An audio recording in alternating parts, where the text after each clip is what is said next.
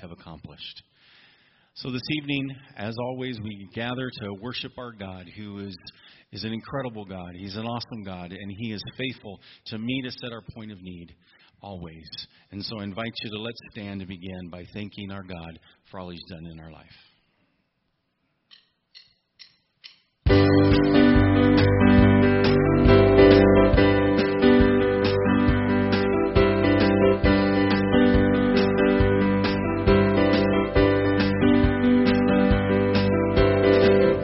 Into the night, wanting a place to hide this weary soul.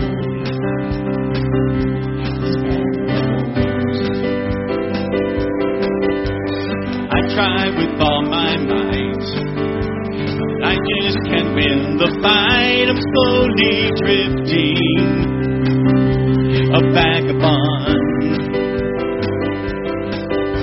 And just when I ran out of road, I met a man I didn't know, and he told me that I was not alone. You picked me up, you turned me around, and placed my feet on solid ground. I thank the Master, I thank the Savior, because you healed my heart, you changed my name, forever free, I'm not the same. I thank the Master, I thank the Savior, oh I thank God.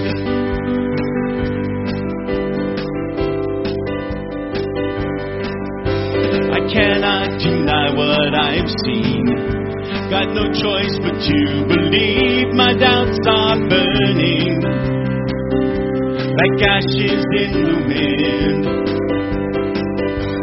So long to my old friends, a burden and bitterness, you can't just keep them moving, you ain't welcome here. From now till I walk streets of gold, I'll sing of how you saved my soul. This wayward son has found its way back home. You picked me up, you turned me around, and placed my feet on solid ground. I thank the Master, I thank the Savior, because you healed my heart, you changed my name, forever free, I'm not the same. I thank the Master, I thank the Savior, I thank God.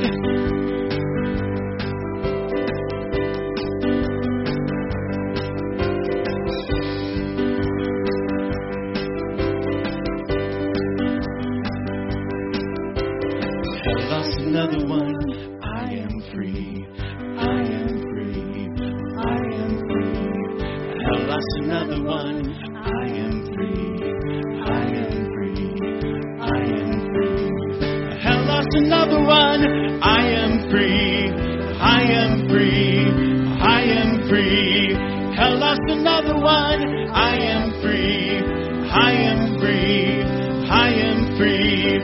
I lost another one, I am free, I am free, I am free. I lost another one, I am free, I am free. You picked me up, you turned me around, and placed my feet on solid ground. I thank the Master, I thank the Savior, because you healed my heart, you changed my name, forever free, I'm not the same. I thank the Master, I thank the Savior, oh I thank God.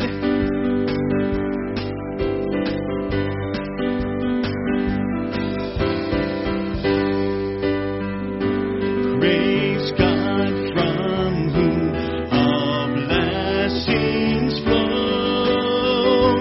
Praise Him, all creatures here below. Praise Him above, ye heaven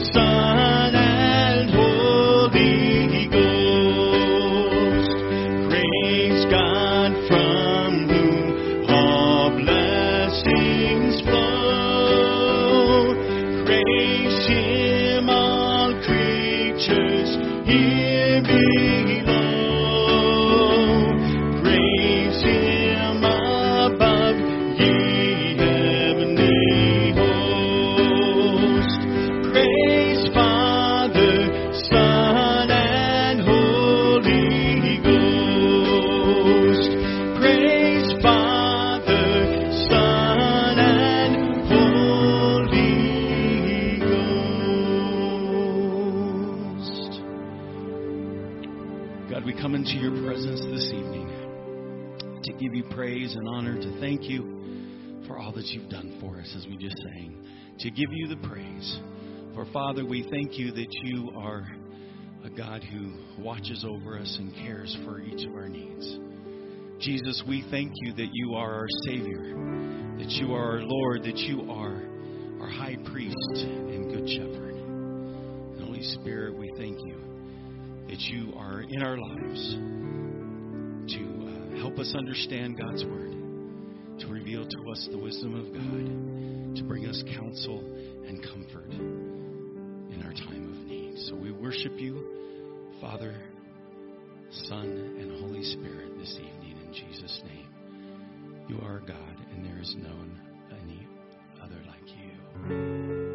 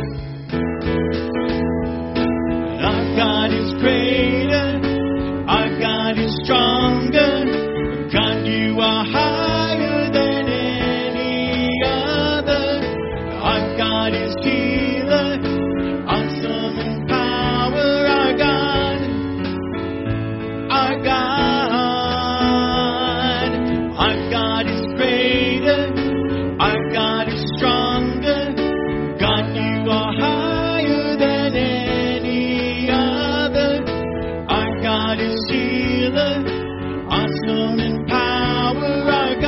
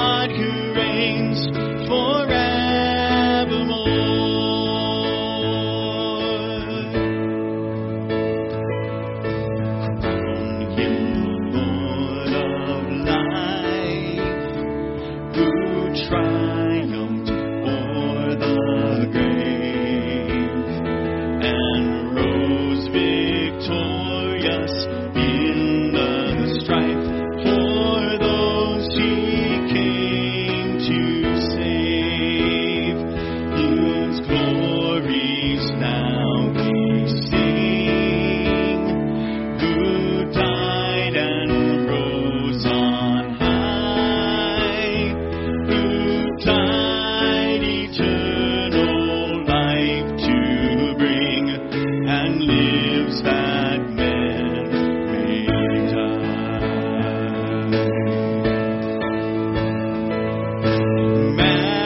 Majesty, Lord of all, let every throne before him fall. The King of kings, oh come adore our God who reigns forevermore, forevermore. All hail, Redeemer, hail, for he has died for me. His praise and glory shall not fail throughout eternity. All hail, Redeemer, hail, for he has died for me. His praise and glory shall not fail throughout eternity.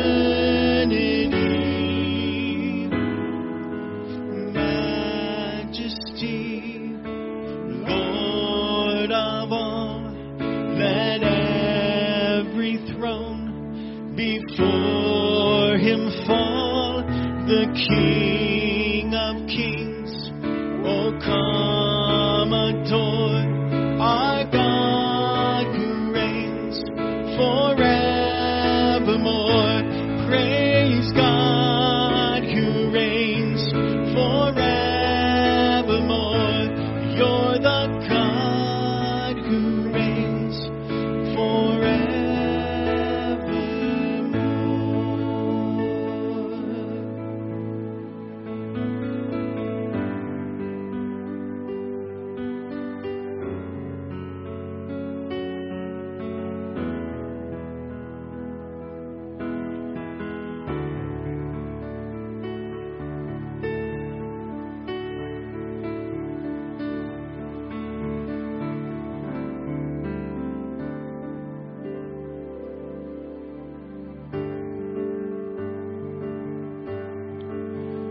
All my words fall short.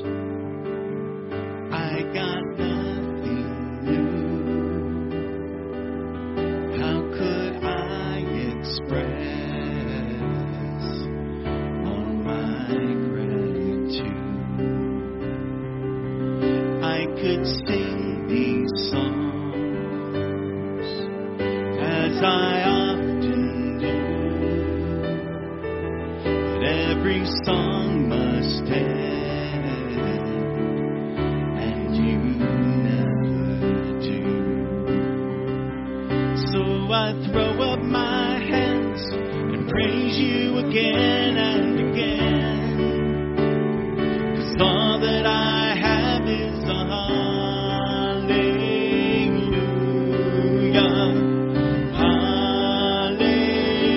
Hallelujah. And I know it's not much, but I'm nothing else fit for a king except for a heart singing hallelujah.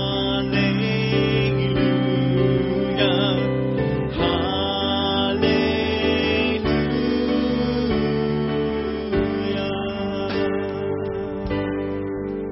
I've got one response.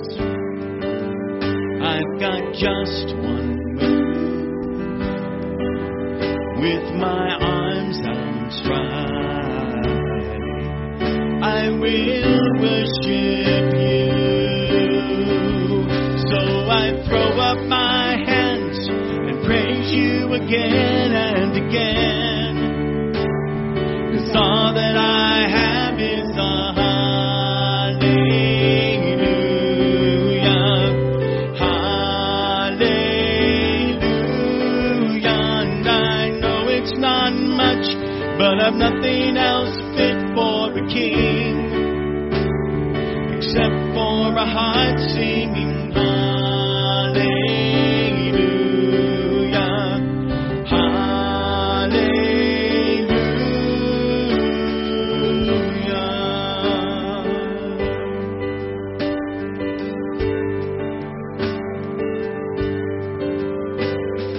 Come on, my soul, oh, don't you get shy on me, lift up your song. 'Cause you got a lion inside of those lungs. Get up and praise the Lord. Come on, my soul, oh, don't you get shy on me, lift up your song. 'Cause you got a lion inside of those lungs. Get up and praise the Lord. Come on, my soul, oh, don't you get shy on me, lift up your song. 'Cause you got a lion inside of those lungs. Get up and praise the Lord.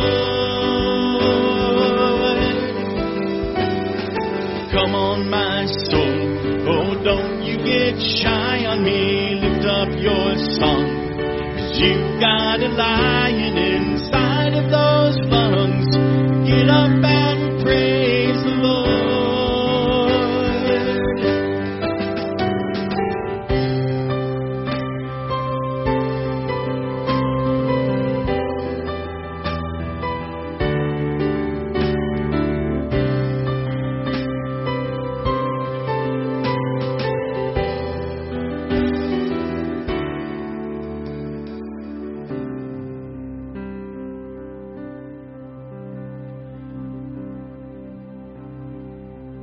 Father God, sometimes we run out of words because of how majestic you are, how wonderful, how awesome you are. Sometimes all we can just do is sing hallelujah. Praise the Lord. So we rejoice in you. We rejoice in the Lord. Whatever our circumstance, we stop looking at that and we look to you and we rejoice in you. Because you are worthy of praise at all times.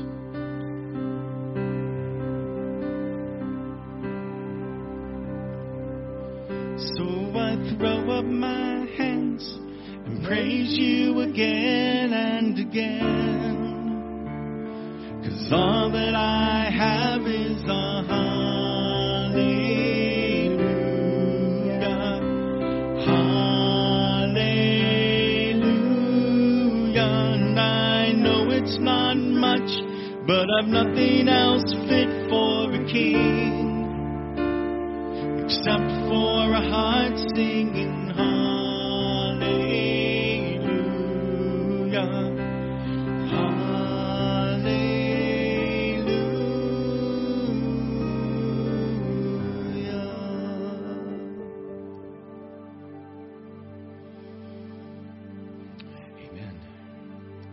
Well, it's good to be back. We had a little bit of a family emergency last week. Fred took good care of you, I understand, and we're going to be taking a look at Ephesians chapter 3 tonight. A couple of reminders. We had a great VBS teacher workers meeting last night. We still could use, out of 14 crews, we could still use one kindergarten teacher. So if God's putting it on your heart, and I hope He is, we want to get you plugged in to be able to do that, and we'll get you the curriculum. We've got 120 plus kids already signed up for VBS. That's not going to happen until July, but they're all geared up for that. So I want to encourage you to think about just being able to do that. It's our largest children's outreach that we have. Yeah, we're really super excited about being able to do that. Also, a couple other reminders that I'm not sure, I can't remember if Tom mentioned it or not, but Father's Day is going to be different this year. So Father's Day is going to be at 10 o'clock, not here. It's going to be at Columbia View out on the river. It's at the park. So we're doing Father's Day in the park. It's 10 o'clock on a Sunday. We're going to be doing some worship, having coffee and donuts, and a picnic. So you want to come to church, picnic lunch, ready to go. We're going to have a bunch of activities and a bunch of just a Father's Day in the park kind of thing. So that's going to be happening on Father's Day. The other thing that I want to let you know about, for those of you that have signed up or are thinking about Israel, you can still sign up and go to the Israel trip. We are encouraging you to do that. We're going to have some new flyers that come out. Because of the airfare and all of that, it's gone up. We had to negotiate and try to figure out how to keep the cost down.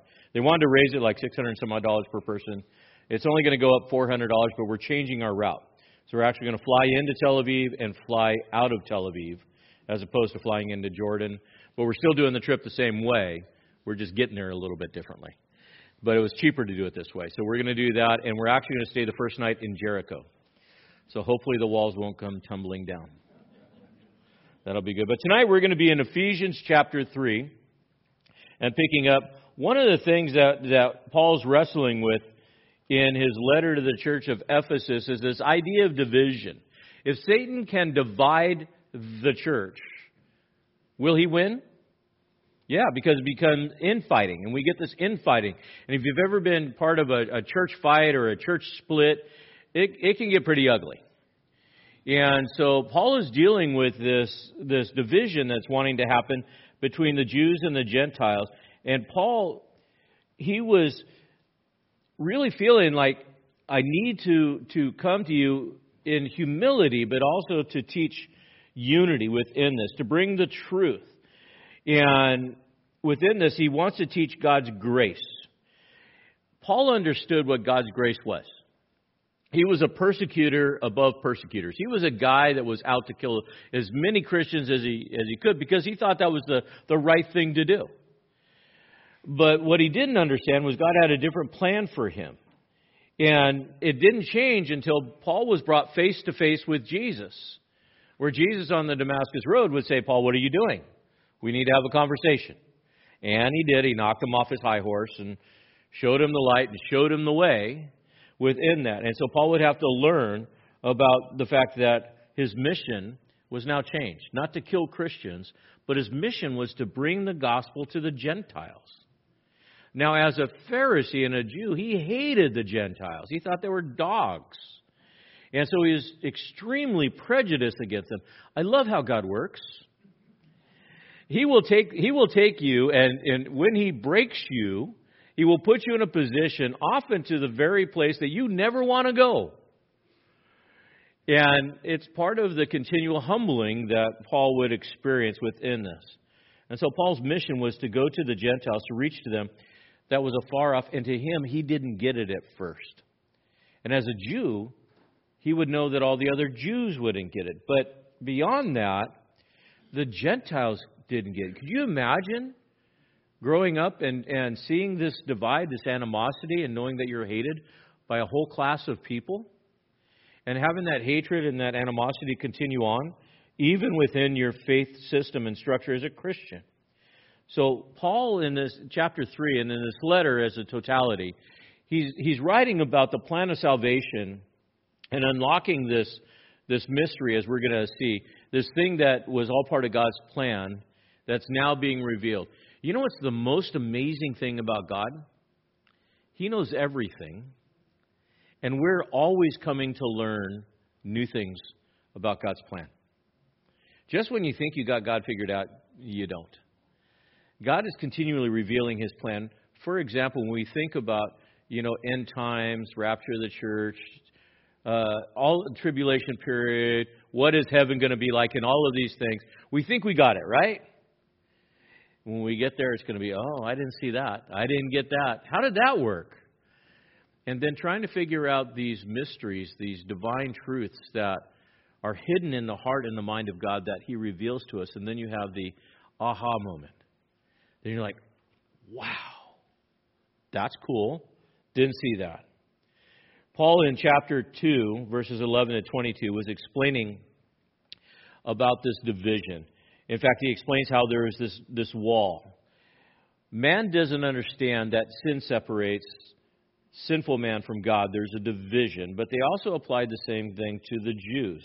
In fact, so much so, in Jerusalem, in the temple, there was a courtyard specifically set up for the Jews, and there was a wall that divided. I'll give you the diagram here in this. So this is a model of what Herod's temple would have looked like. You have the Antonia fortress here, and then you have the east gate that comes up through here. And this is the court of the Gentiles, this big area. These are the southern steps. When we go to Israel, we're going to be there. It won't look like this. It's flat. It's all wiped out. The Dome of the Rock actually sits right about here. Some people think it sits here. It's just off kilter a little bit. At any rate, there is a wall that separates the court of the Gentiles and the holy place, the place of offering, and then the Holy of Holies that's in this. This court, as a Gentile, you can enter in and you could worship here, but you would never be able to worship here. It was set apart. In fact, there was a sign, and on that sign it said in here, it said specifically, he who passes out, keep out, would be killed. It was a death penalty. Can you imagine coming up to a gate that's supposed to be a house of worship and says, you don't get to go in. And if you cross over here, you're going to be killed. You're going to be separated. And that would carry through the whole system, the sacrificial system, and it was this dividing. But in Christ, everything that was dividing man from God was removed. Can you think about the one thing that actually God did when Jesus died on the cross? What was removed when he died? It was the what? The veil of the temple, and it was torn from which way? Top to bottom. It was as if God reached down on this 18-inch thick veil and just went, nope, we're good. Now you have access. Why? Because Jesus paid the penalty for our sins, and it was our sins that separated us from God. So now faith and trust in Him puts you into Christ, and you're no longer separated. Well, that was the first separation that was removed, but the second part of the separation was that there's no separation between the Jews and the Gentiles. The Gentiles, they really didn't have any hope. The Jews actually had kind of a hope through the sacrificial system. But in Christ, there is no separation between Jew and Gentile. There's no division between the two, and it was no longer needed because Jesus died for both. He died for the Jew and He died for the Gentile. And that there's no distinction in Christ, nor is His grace come up short. Now, this is a divine revelation, but the amazing thing is God planned this before creation. God had this plan. He is sovereign and He sees all of this. And Paul is trying to express this plan in this letter so that those that are in Ephesus would understand this. The Judaizers that were coming in, and mind you, Paul had been in Ephesus for 2 years teaching every day. And those that were the Judaizers were coming in and they're saying, look, if you really want to be saved, if you really want to be holy, Ephesians, you've got to become a Jew. It's not enough to be a Christian, you've got to become a Jew. And you've got to be circumcised. And they were adding to it. And Paul is pushing back on this. And so what is he doing? He's explaining this mystery that is mind-blowing. As I was studying for this and going over my notes today and thinking about this, I can't help but think about the mystery of salvation. The mystery of salvation. How can God take someone who is just a sinner and through the death of His Son save you? That act of grace and that act of love is just amazing. But how does it happen? How does a person born again? I can tell you theologically. I can point to it biblically. But I can't explain it transformationally. It is something that is hidden in God that is so amazing that when someone is transformed and gone from death to life and they have this new life and the Spirit of God is working, I totally can't explain it in a manner that gives it due justice. Paul's going to explain this mystery of grace as best as he can. But this is one of those things that we have to hold gently and with great respect, because we're really treading on the holy and making sure that we understand these things. So he starts out with verse 1 of chapter 3. And Paul does something very Pauline. He starts and he makes a statement, and then he breaks off from 2 to 12, and then he comes back to it in 14 and the rest of the chapter. He says, "For this reason, I, Paul, the prisoner of Christ Jesus, for the sake of you Gentiles." Now he starts out there and he says, "For this reason." For what reason? God's divine mystery being revealed within this. Paul begins with this, and within this, for this reason, he starts out to give this explanation that is here in this. And he's going to continue the thought, for this reason. If you look down at verse 14, he starts out with the same phrase, for this reason. But he inserts, what is the reason? What is the reason for this? It's Paul's prayer that the whole body is unified, that they're all unified in Christ, that they're built together, Jew and Gentile, into one dwelling place. Could you imagine? Can you imagine for a moment what it would be like if the body of Christ functioned in unity? And I'm talking about Big C, the church.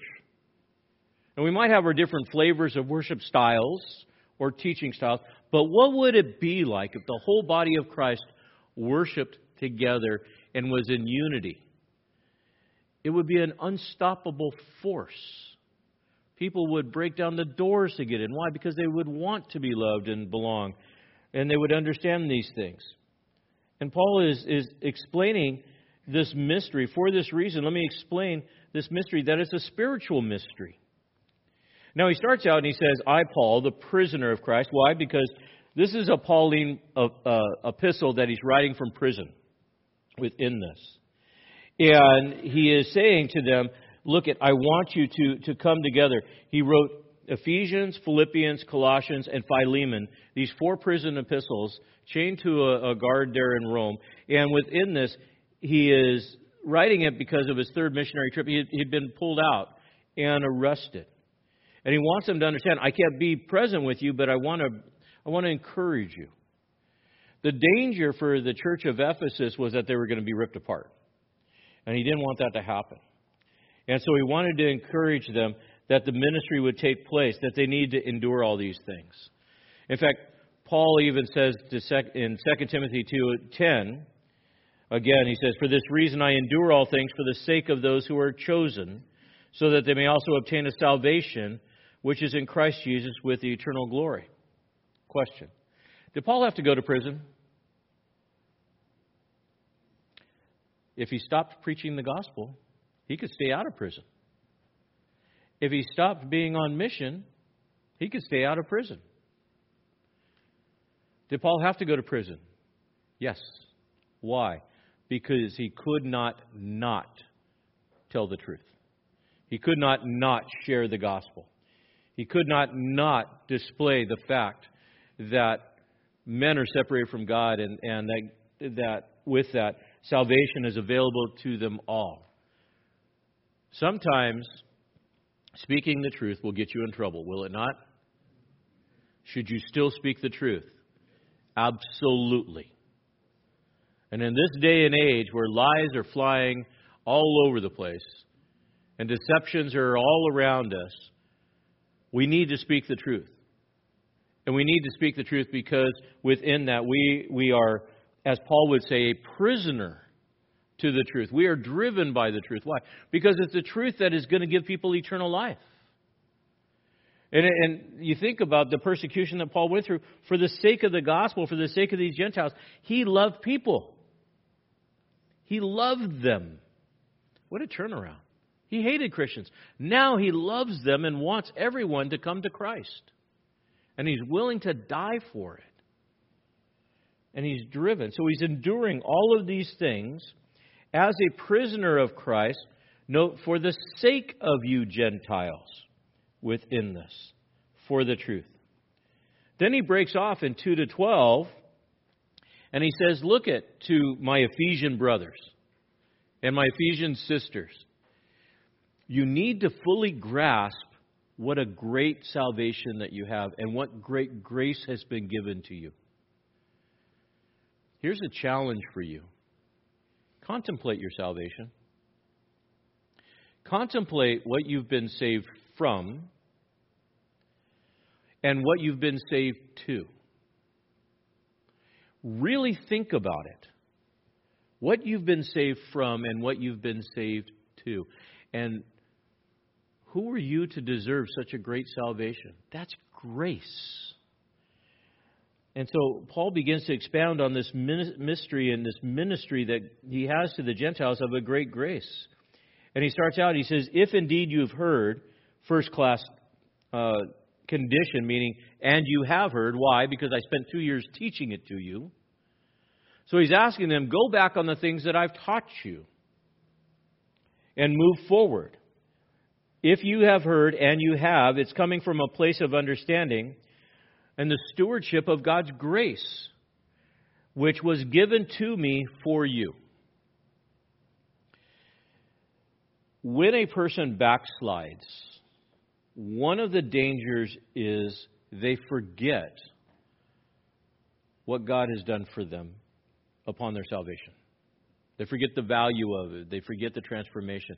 They forget the person that poured their life into them in order to be saved. Do you know who led you to the Lord?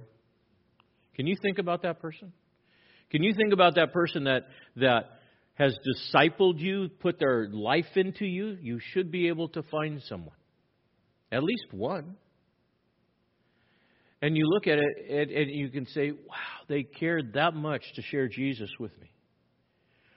We all have a stewardship. The word stewardship literally means this house administrator. If you're a Christian here tonight, you're a steward of grace. You say, well, Kerry, what do you mean? God's given you grace. And you are the manager of that grace, not to be contained, but to be given away, to be shared. Paul says, my role is a steward of grace. It's not my grace, it's God's grace. I'm just the manager of it. I'm the manager of this grace to be able to give this out, to be the administrator of it, to be able to bring this grace to who? The Gentiles who were so far off. They were hopeless. What does hopeless look like? Hopeless looks like the person that is houseless, that's strung out on drugs, that's suffering from a divorce, that has no reason to live, that's sitting in depression, that's sitting in a hospital because they attempted to take their life. Hopeless. And you have the grace of God that you can give to them that will give them hope. You're a steward of that. Where would you be tonight if no one ever shared that hope with you? You'd be back in that place of desolation. Paul would say this in Colossians 1:25. Of this church, I was made a minister, literally servant, according to the stewardship from God bestowed on me for your behalf. On me for you. So that I might fully carry out the preaching of the Word of God within this. This gift of grace, you are a steward. Paul says, I'm a steward, I'm an administrator. What does grace mean? Charis in Greek. It means unmerited favor. We all want grace. But when it comes to the other person, what do we want? Judgment. Right? We all want mercy, but when it comes to the other person, what do we want? Justice. I want grace. But I also need to give grace. This unmerited favor. God gave us grace, and we are the steward of that grace. And He declares it, I came to you. Out of all of the churches in Asia, Paul spent 2 years. Why? Because it was the pagan capital of Asia. There was so much idolatry. There was no hope, and he spent there and he pleaded and pleaded. And things did get ugly for him. He viewed himself as the conduit of grace, the distributor. And that's what we are. We're not containers. We're not a Tupperware dish. We need to be a pipe. We're not meant to hold grace. We're meant to allow the grace of God. And you know what's amazing about this? Is when you let grace flow, you are blessed in the process of the grace flowing through you. You are completely blessed. And you're watching somebody light up. I love discipleship. I'm meeting with a number of different people to be able to walk through life with them. To give them grace and not judgment. To give them encouragement and guidance. Sometimes there's correction involved, but you can even be gracious in correction, can you not? And so Paul was saying, look, this grace comes through me to you. I'm a steward. I'm a manager of this to you. So don't go back and don't listen to these legalists. And allow this grace to flow through you. John 7 verse 38 says, Jesus speaking, he who believes in me, as the scripture said, from his innermost being will flow rivers of living water, torrents. I dare you. I double dog dare you. Let the grace flow and try not to grin about it. Let God's grace flow through you to other people and try not to smile. It won't work. When you see somebody light up, it is just amazing. When you see somebody come to faith, and I love new believers. I love when they come to faith and they're just like, I can't get enough. And I'm like, yeah, that's awesome. Because they're getting it. And they're not in the darkness anymore. Verse 3, he goes on, and he says, by the revelation, this grace is being given to me, by the revelation there was made known to me the mystery, as I wrote beforehand. There are 3 states of manner in which Paul was entrusted with this responsibility. One is revelation. This revelation really is the fact that it came to light. Paul was very learned. He was a Pharisee above Pharisees. He was the smartest guy in the room. But when it came to the grace of God and the things of God, he was as dumb as a rock. Because he just didn't get it. And on the road to Damascus, he saw the revelation, literally, the illumination of Jesus. And the light came on. Can you remember when that happened for you? When the light came on? You should. And have you ever read Scripture where you were studying something and trying to understand and the light came on? It's like, I get it. I get it now. Well, we got to understand that revelation is not something that is human or natural. It's divine. You want to see the revelation of God? Sit and listen. Study God's Word. Be open. What was revealed? The mystery. The word mystery means mysterion. That which was hidden. It's important to read this because there's what's called a definite article in front of this. The mystery. Not a mystery, the mystery. And the mystery was that people other than Jews could be saved. People other than Jews can come to faith. It was something that was hidden. And again, it's one of those things. You think about that. Have you ever met somebody and you go, there is no way that person will ever come to faith? You look at them and you go, there is no way. That person is Satan incarnate. He is just not going to come to faith. And then when they do, you're like, oh my gosh. What happened? God's grace can transform the most wicked, vile person into understanding the grace of God and being saved. There is no one beyond salvation. If you know people, pray for them. As long as they still have breath in their body, they have opportunity. And they could be the most wicked and vile. What I have learned is this. The people that are most against Christ, that are the most vocal and most against, are the most convicted and closest to the kingdom of God. They're kicking and screaming. The ones that worry about me are like, oh, that's okay. You do your thing, I do my thing, we're good. Those are the ones that worry. So you know what I do with those people? I pray, God, convict them. Make them squirm. Make their sin become in front of them. Make them uncomfortable. Holy Spirit, be the hound of heaven and chase them down. And then you are there to encourage them and strengthen them, because that's what you want to do. This revelation that Paul speaks of is spoken of here also in Colossians chapter 1, 24 to 27.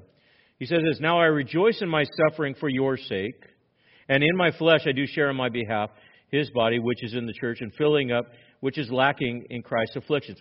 Of this church I was made a minister according to the stewardship of God bestowed on me in the benefit that he might fully carry out the preaching of the word. We read part of that earlier. The mystery that was hidden in the past ages and generations, but now has been manifest to his saints, to whom God willed to make known, note, what the riches and the glory and the mystery among the Gentiles, which is Christ in you, the hope of glory. What is the one thing that you pray for? It's the last line of that verse. It's the last line that says, Christ in you, which is the hope of glory. That's what they need to understand. Christ in you, the presence of Jesus Christ dwelling in you. That is a power that is just unbelievable. That transformative power within you. And Paul announces that this message, it came from God by divine inspiration. He wrote before, as he implied, of this mystery. And he's talking about what he wrote in 2:11 to 22.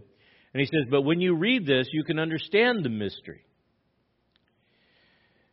There are also those people, besides the ones that you think they'll never be saved, but there are also those people that in their mind say to themselves, I can never be saved. Do you know those people? I can never be forgiven. God will never forgive me. And they carry with them the guilt and the shame of sin. And in their mind, they're deceiving themselves, saying that my sin, my rebellion, is greater than God's grace. My sin, my rebellion is greater than God's grace. Is that a truth or a lie? It's a lie. But it's a mystery to them because in their mind, they can't fathom how God could do this. But it's a mystery that is revealed in Scripture.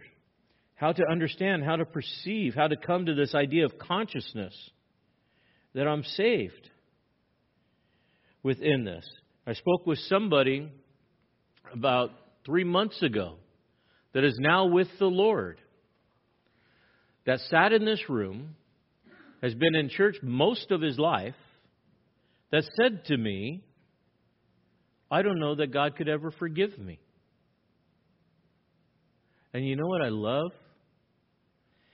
He now is understanding, because I believe he's saved, and I believe he's with the Lord right now.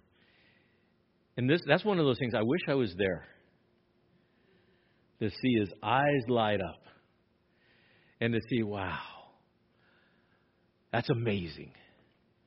God forgave me. To be blessed that way. And so Paul writes of this personal insight. He says, my insight into the mystery of Christ. Because Paul was that guy. When he met Jesus on the road to Damascus, in his mind he thought, I can never be used. How is it that God, how are you going to use me? It was the key to Paul's humility. Because he would say, I am the least of all. In a few weeks, we're going to take a look at Paul's life within this, and spiritual resilience, and really what kept Paul going. But I believe it was his salvation, his insight. The word insight in Greek literally means to run together, where everything comes together. The mystery is where everything comes together and it opens up. Literally, it means two rivers merging together to one big river, two tributaries within this. And it's a mystery that belongs to Christ. It's this revelation that's long hidden, that's here. The Jews, in their mind, didn't have a clue how this was all going to work. They thought sacrificial system, Yahweh, priesthood, law. And that's the way it is. And then Jesus came and brought grace within this. That's why he says in verse 5, in other generations, which was not made known to the sons of men, as it's now been revealed to his holy apostles and to the prophets, note the dative, in the Spirit. These other generations speaks of the previous generations. A generation is about 40 years. So we think about all the generations. The promise was given to Abraham that Abraham would be a seed and that Israel would be a blessing to all nations. But somewhere along the line, they got things screwed up. And they thought that they were the only ones. And they didn't even want to evangelize to the other nations. And they rejected the Christ. They rejected Jesus. But Paul says it's now been revealed. In other words, the timing is complete. So think about this for a moment. What in God's timing has yet to take place? A few events, right? Rapture of the church, the tribulation, the millennial reign, the white throne judgment, new heaven, new earth. Right? All studies on themselves. All still looking at. Anybody here got it all figured out? Nope. Why? Because it's a mystery to this generation that has yet to be revealed. And I know a lot of guys, and I've studied a lot, and I think I've got a pretty good idea, but I'm treading on holy ground. And I hold it very loosely. And with that, I got to understand that God will reveal His truth when He reveals His truth. And I'm not going to die on those hills. What can I die on? That Jesus Christ is the Son of God. And He came to earth. And He bore my sins on the cross. Rose again 3 days later. And anybody that puts their faith and trust in Him will be saved. And upon His ascension, He sent the Holy Spirit to dwell within the church and the believers. And promises to take us home. What do I know? I know what I know right now. What do I know in the future? I got an idea, but you know what? I might be wrong. So I hold it loosely. Because in time, it'll be revelation. Paul's writing to the Gentiles and says, this has been revealed. You are now in the church. You're part of it. And so in this, it's been revealed to whom? His holy apostles and prophets in the Spirit, and everything that pertains to Christ's coming and the unification of the church was written about. He says in verse 6, to be specific, the mystery, this thing that was hidden that is now revealed. Notice in verse 6, to be specific that the Gentiles are, present tense, fellow heirs, fellow members of the body, and fellow partakers of the promise in Christ through what? Through the gospel. Not through the law. Why is that important to the hearers? Because when we study the Bible, you've got to understand what are the hearers saying. Through the gospel. Because the hearers are being told you have to obey the Ten Commandments, the Torah, the Pentateuch. And Paul's saying, no. You are equal in status with the Gentiles through the gospel, which is Jesus Christ and Him crucified within that. And so you don't want to go back to the law. This first detail that he says, the Gentiles are fellow heirs within that. And he spoke of that in chapter 1, verse 11. That they were once outside of blessing, but now they're in being blessed. In chapter 3, verse 29, we'll read, and if you belong to Christ, and you do, then you are Abraham's descendants, heirs according to the promise. You are not a second-class spiritual citizen. Do you get that? There is no second-class spiritual citizens. You are all co-heirs together. You are not less than. You will never be less than. The second detail that he says is this mystery is revealed positionally, fellow members in the body. You are all equal with Israel and have that spiritual inheritance. Now, that means community. I wish that churches could get this. We are coming to a place in South Columbia County where the pastors of the local churches are all getting together second Tuesday? Second Tuesday. Third Tuesday. I don't know. Tom's holding up fingers. I can't see it that far. Second Tuesday. The youth pastors are also getting together. And occasionally when the worship leaders feel like it, because they're all emotional, they get together. We do Good Friday together. Father's Day, we're going to join Resonate, and we're going to partner together and do Father's Day together with Resonate. Why? Well, they have their church. We have our church. Oh, no. If you're in the body of Christ, you are one. And we want to encourage that sense of community. And we can differ on some of the styles. But in the body of Christ, there is no difference in the essentials. We need to keep that true. The third detail of the mystery is we are fellow partakers of the promise. I often tell people as far as Christians, you better learn to get along here because you're going to live with each other for eternity. And it's a long time. And you don't get to hide. And I always joke and I think, God's got a sense of humor and He might put your mansion right next to your worst enemies. You don't have to live next to each other. The third detail is this idea that we're fellow partakers of the promise. There is no difference between Jew and Gentile. What is the promise? The promise is blessing. The promise is life. Verse 7. Paul says, of this promise, of this unity, of which I was made a minister according to the gift of God's grace, which was given to me according to the work of His power. To me, verse 8, the very least of all the saints, this grace was given, what? To preach to the Gentiles the unfathomable riches of Christ, and to bring to light the administration of the mystery, which for all ages has been hidden in God who created all things. So the manifold wisdom, verse 10, of God might now be made known through the church and the rulers and the authorities in the heavenly places. Paul just goes off and he gets so excited and he says, God gave me grace and I got to share it. It's this message. As a Christian, you should be so fired up about God's grace that you can't stay silent. Paul says, I was made a servant, diakonos, a minister.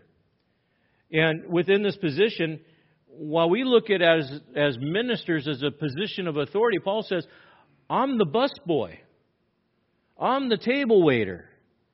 My job is just to bring the gospel to you and serve it up for you, to prepare it for you, so that you'll be blessed within that. And we think about just that opportunity of blessing. And speaking with one of the people that does the cooking around here, it's a gift. But the individual said, I am blessed when I can come out and I can look at people fat and happy.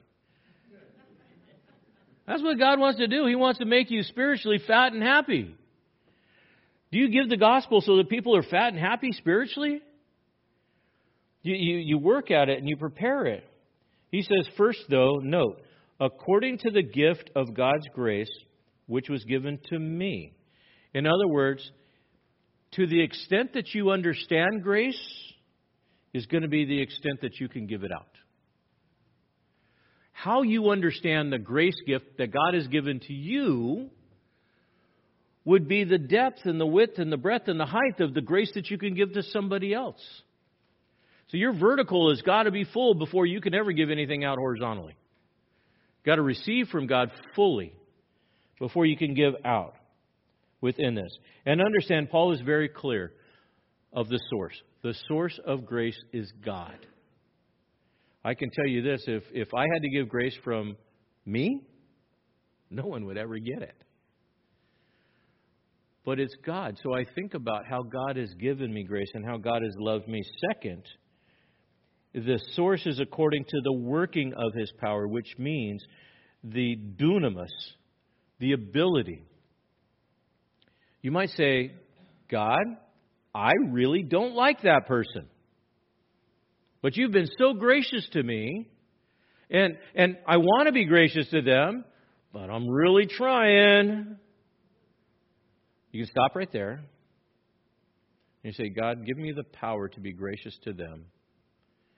And then get yourself out of the way and let the grace of God flow through you. And you will be amazed. But you've got to die to self. I cannot manufacture the right kind of grace. But I can allow God's grace to flow through me and the gospel within that. You want to experience that? Go witnessing. In downtown Portland. Pack lunches and go down to the parks where the houseless are. Go to Portland Rescue Mission. Go to the people that you say, well, I really don't want to go to those people because they need to get off their butt and start working. One of the greatest blessings we did in the past, and I would love to get back to doing it again, is on Sundays our life group used to make big tubs of soup and sandwiches, and we take the families and we go under the bridge and we pass it out and do that. That's showing grace, not judgment. You say, well, what does it do for them? You're planting seeds of love. You're planting seeds of grace and encouragement. Paul understood the grace of God because he says in verse 8, to me, the very least of all saints, this grace was given to preach to Gentiles. What was he to preach to Gentiles? He knew that he was the lowest. In fact, in 1 Timothy 1:15, he says, it's a trustworthy statement deserving of all acceptance, that Christ Jesus came into the world to save sinners. How does Paul view himself? Among whom I am the foremost of all. I am the greatest of sinners. And you're like, Paul, you wrote 2/3 of the New Testament. You're Saint Paul. Paul says, nope. This is one of those situations where we see the inside of Paul. Paul never got over the fact that he was a murderer of Christians.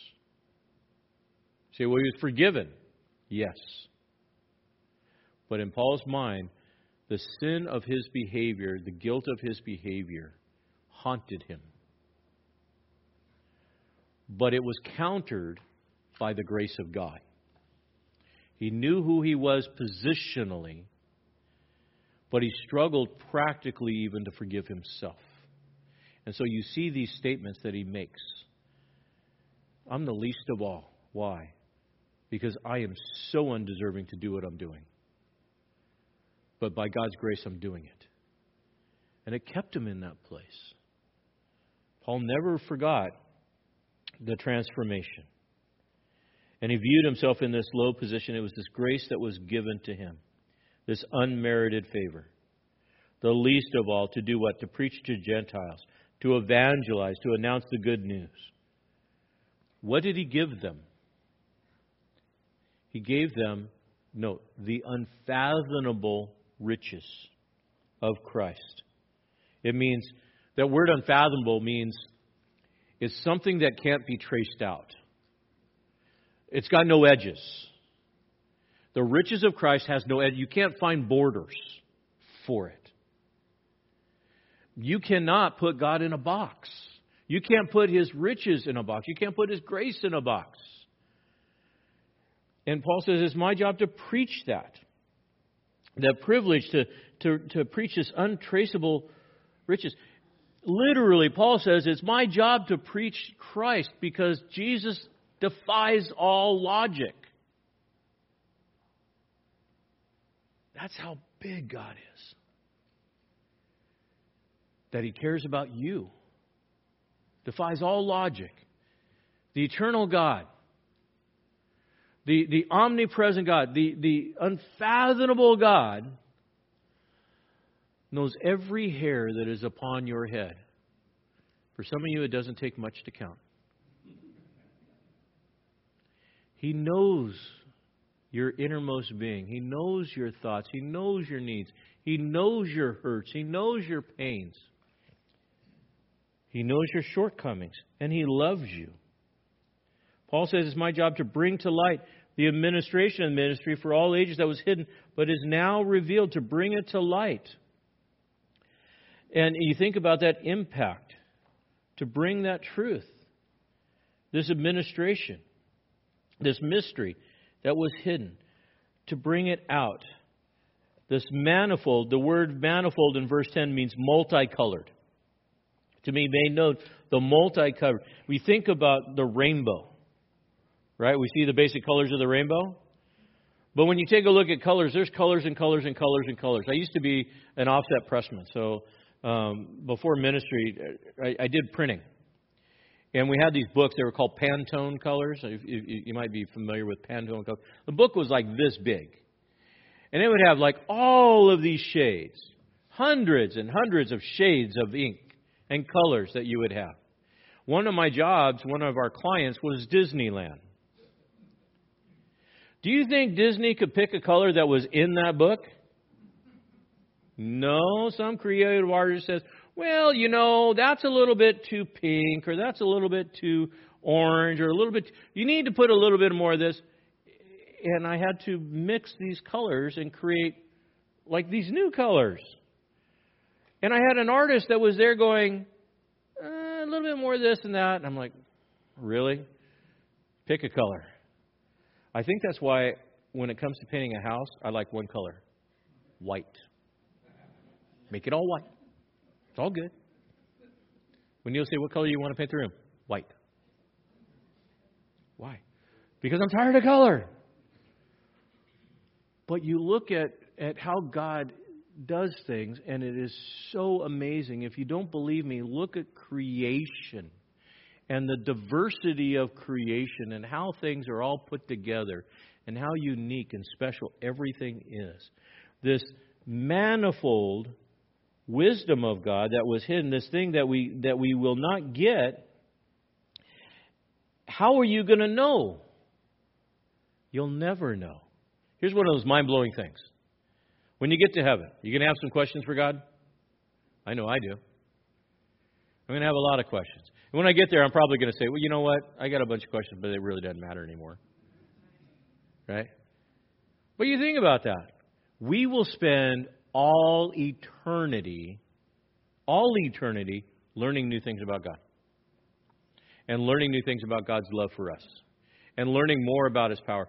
How do I know that? Because the angels have been doing it and are still doing it. Do you know the angels are learning about God by watching you and how God interacts with you? And then God does something amazing with us, and then the angels start worshiping all over again.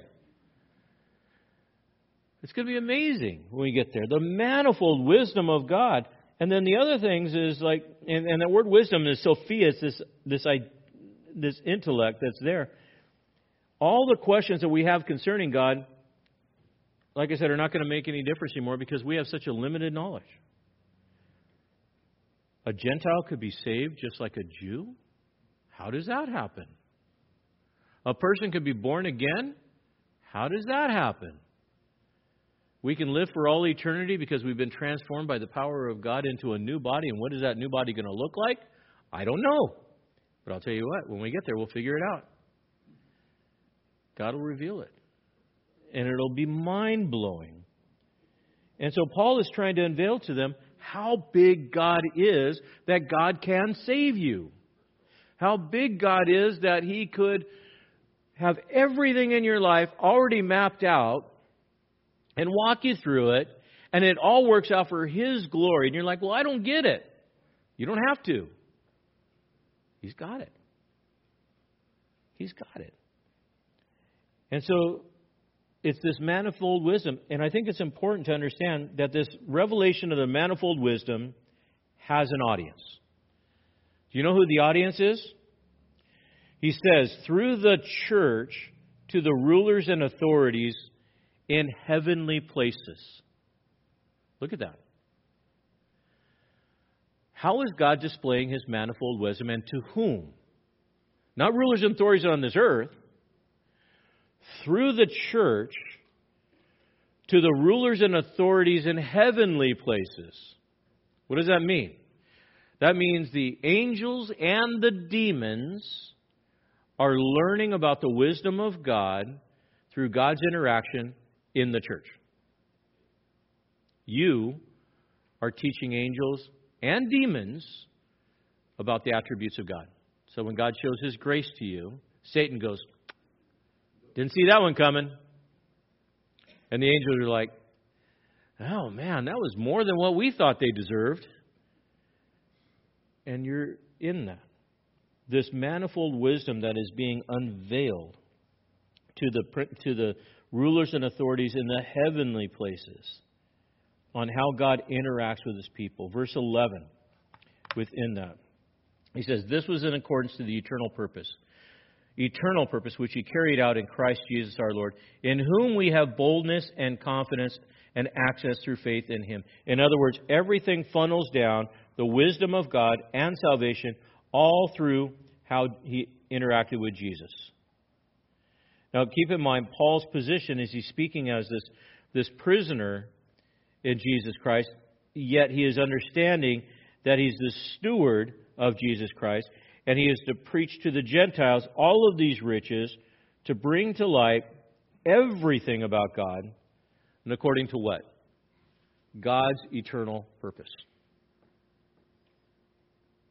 So what do I take from that? God's not surprised by anything. God is never surprised.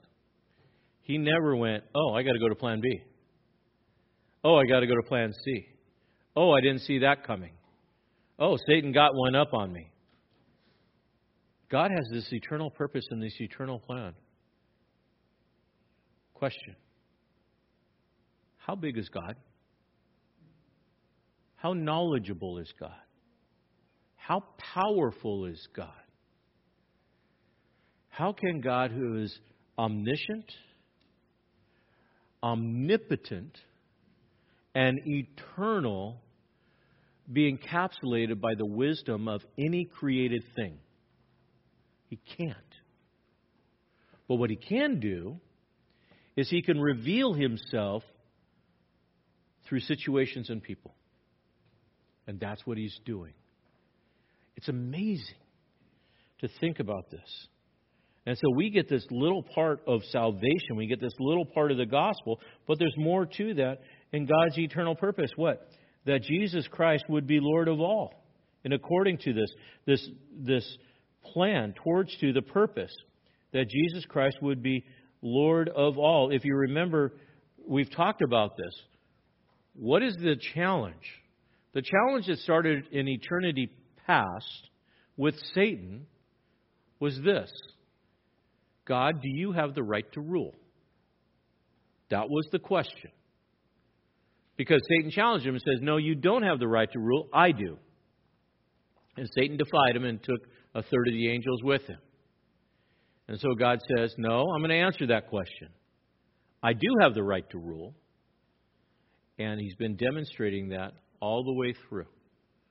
The creation of the earth, the creation of mankind, the tolerance of sin, the tolerance of the fall, the judgment of sin, the judgment of Satan, the end judgment, and the destruction of heaven and earth, all to come back to the same. God says, yes, I do have the right to rule. And He displays His sovereignty over all. Which leads to another question. God, do you have the right to save people that I don't think are worthy to be saved? The answer is what? Yes. Do we get it? No. But Jesus is the Messiah, and this is part of that. He is the Christ, in whom we have this boldness. Now we can say, verse 12, we have boldness and confidence to access through Jesus in faith to Him.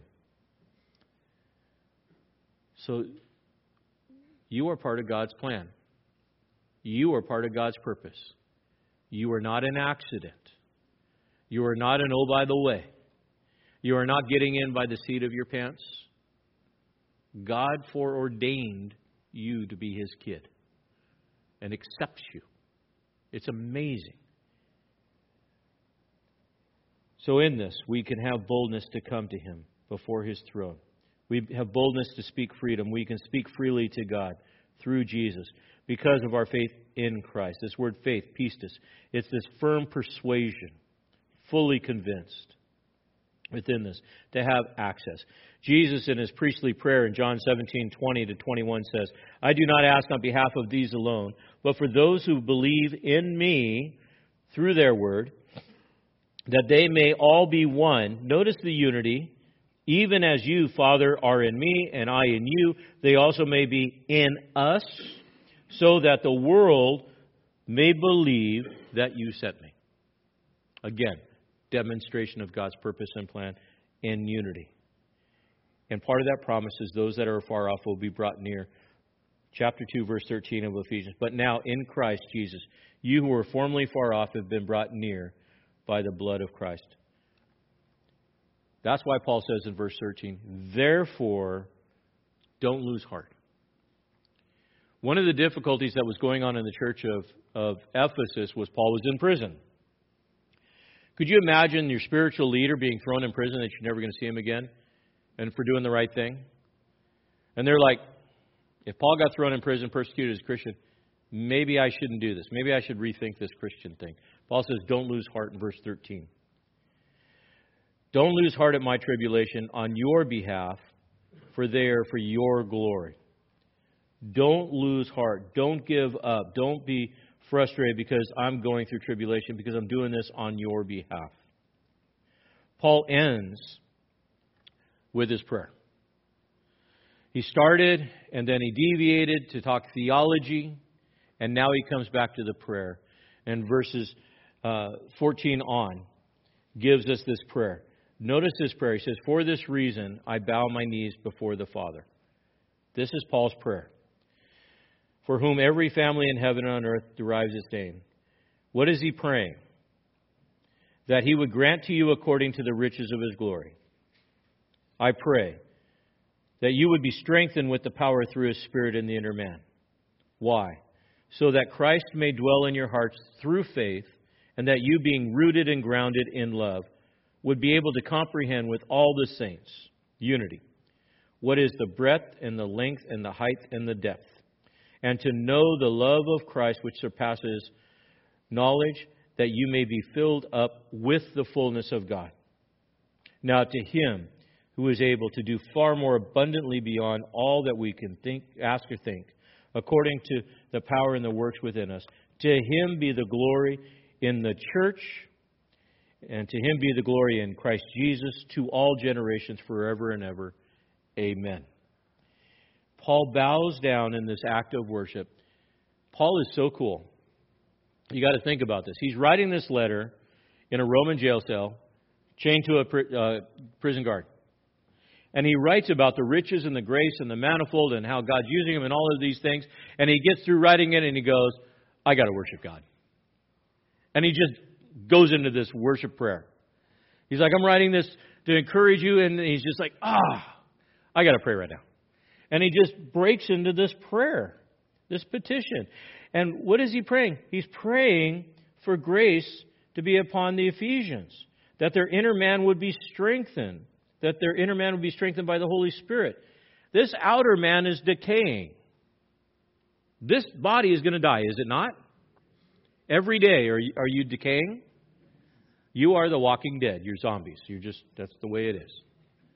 The body's going to go away. In the same way this body daily is decaying, the same way that the inner man is growing and being strengthened because of the Spirit that dwells in you. It sounds weird, but this body is going away, but the spirit of man is growing in the inner man. And what Paul prays for, he's not praying for physical healing. He's praying for the inner man that would become stronger and stronger and stronger because of the Spirit that dwells within you. And that's his prayer for you. You should be growing. To what level? 4 dimensions: the breadth, the length, the height, the depth. He uses the same language in Romans 8:39. Nor height, nor depth, nor any other created thing will be able to separate me from the love of God, which is in Christ Jesus our Lord. Multidimensional. What are you growing in? Love. You've received grace to be saved. Now grow in love. Grow in love and unity. That's Paul's prayer as he writes from the prison cell. And that he ends with worship. He ends with this praise. Now to Him, God, who is able, dunamis, to do far more abundantly beyond all that we can ask and think. There is no limit to God. No limits. He can do it all. To think or according to the power in His work. To Him be the glory. Where?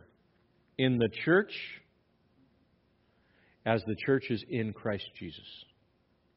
To Him be the glory. And that ultimately is how we'll end tonight. May God be glorified in us, in the church and in Christ, to whom? To all generations. Let's pray. God, I thank You that You've given us Your grace and Your mercy. I thank You that You've given us this letter to Paul to cause us to pause and to reflect. And as we've gone through this, may you go home tonight, may tomorrow you reread this and think about the grace that's been shown to you. God, we have such a great grace. That we've been saved, we've been called, we are conduits of blessing to those that are the least and the lost and the marginalized. Lord, help us not to try to contain this grace, but be flowing with love and mercy towards others. And I would pray, God, if anyone here is struggling or watching online that is having a difficult time, may they realize that there is no one beyond the grace of God. It's there for your gift to receive. Because you've been saved by grace through faith, not of yourself. It's a gift of God. Receive that gift tonight. We thank You in Jesus' name. Amen.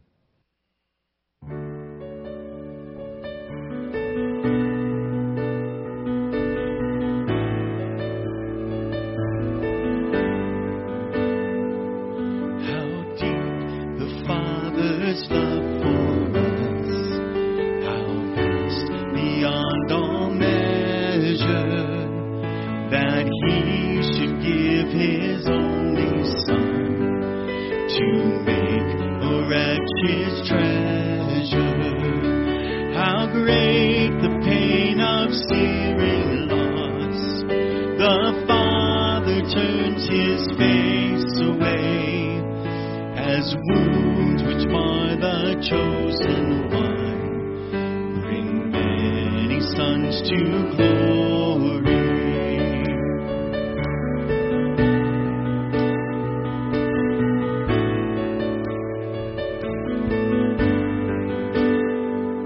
Behold the man upon a cross, my sin upon His shoulders.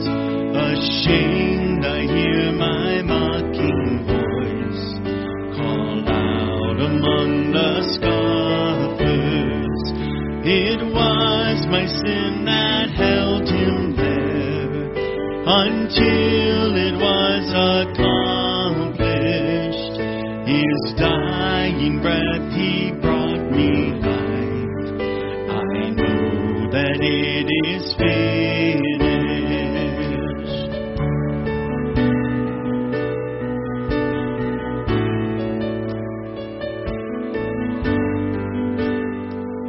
I will not boast in anything, no gifts, no power, no wisdom, but I will boast in Jesus Christ, His death and resurrection.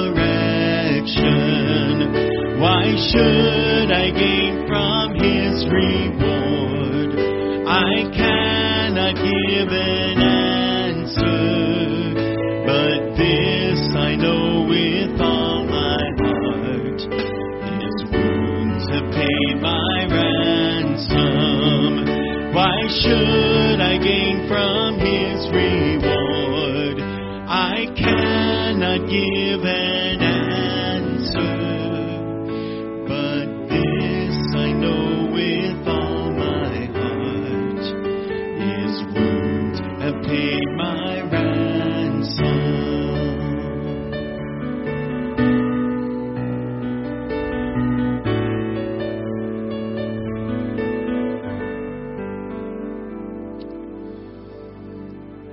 Amen. Have a blessed rest of your week. We'll see you on Sunday.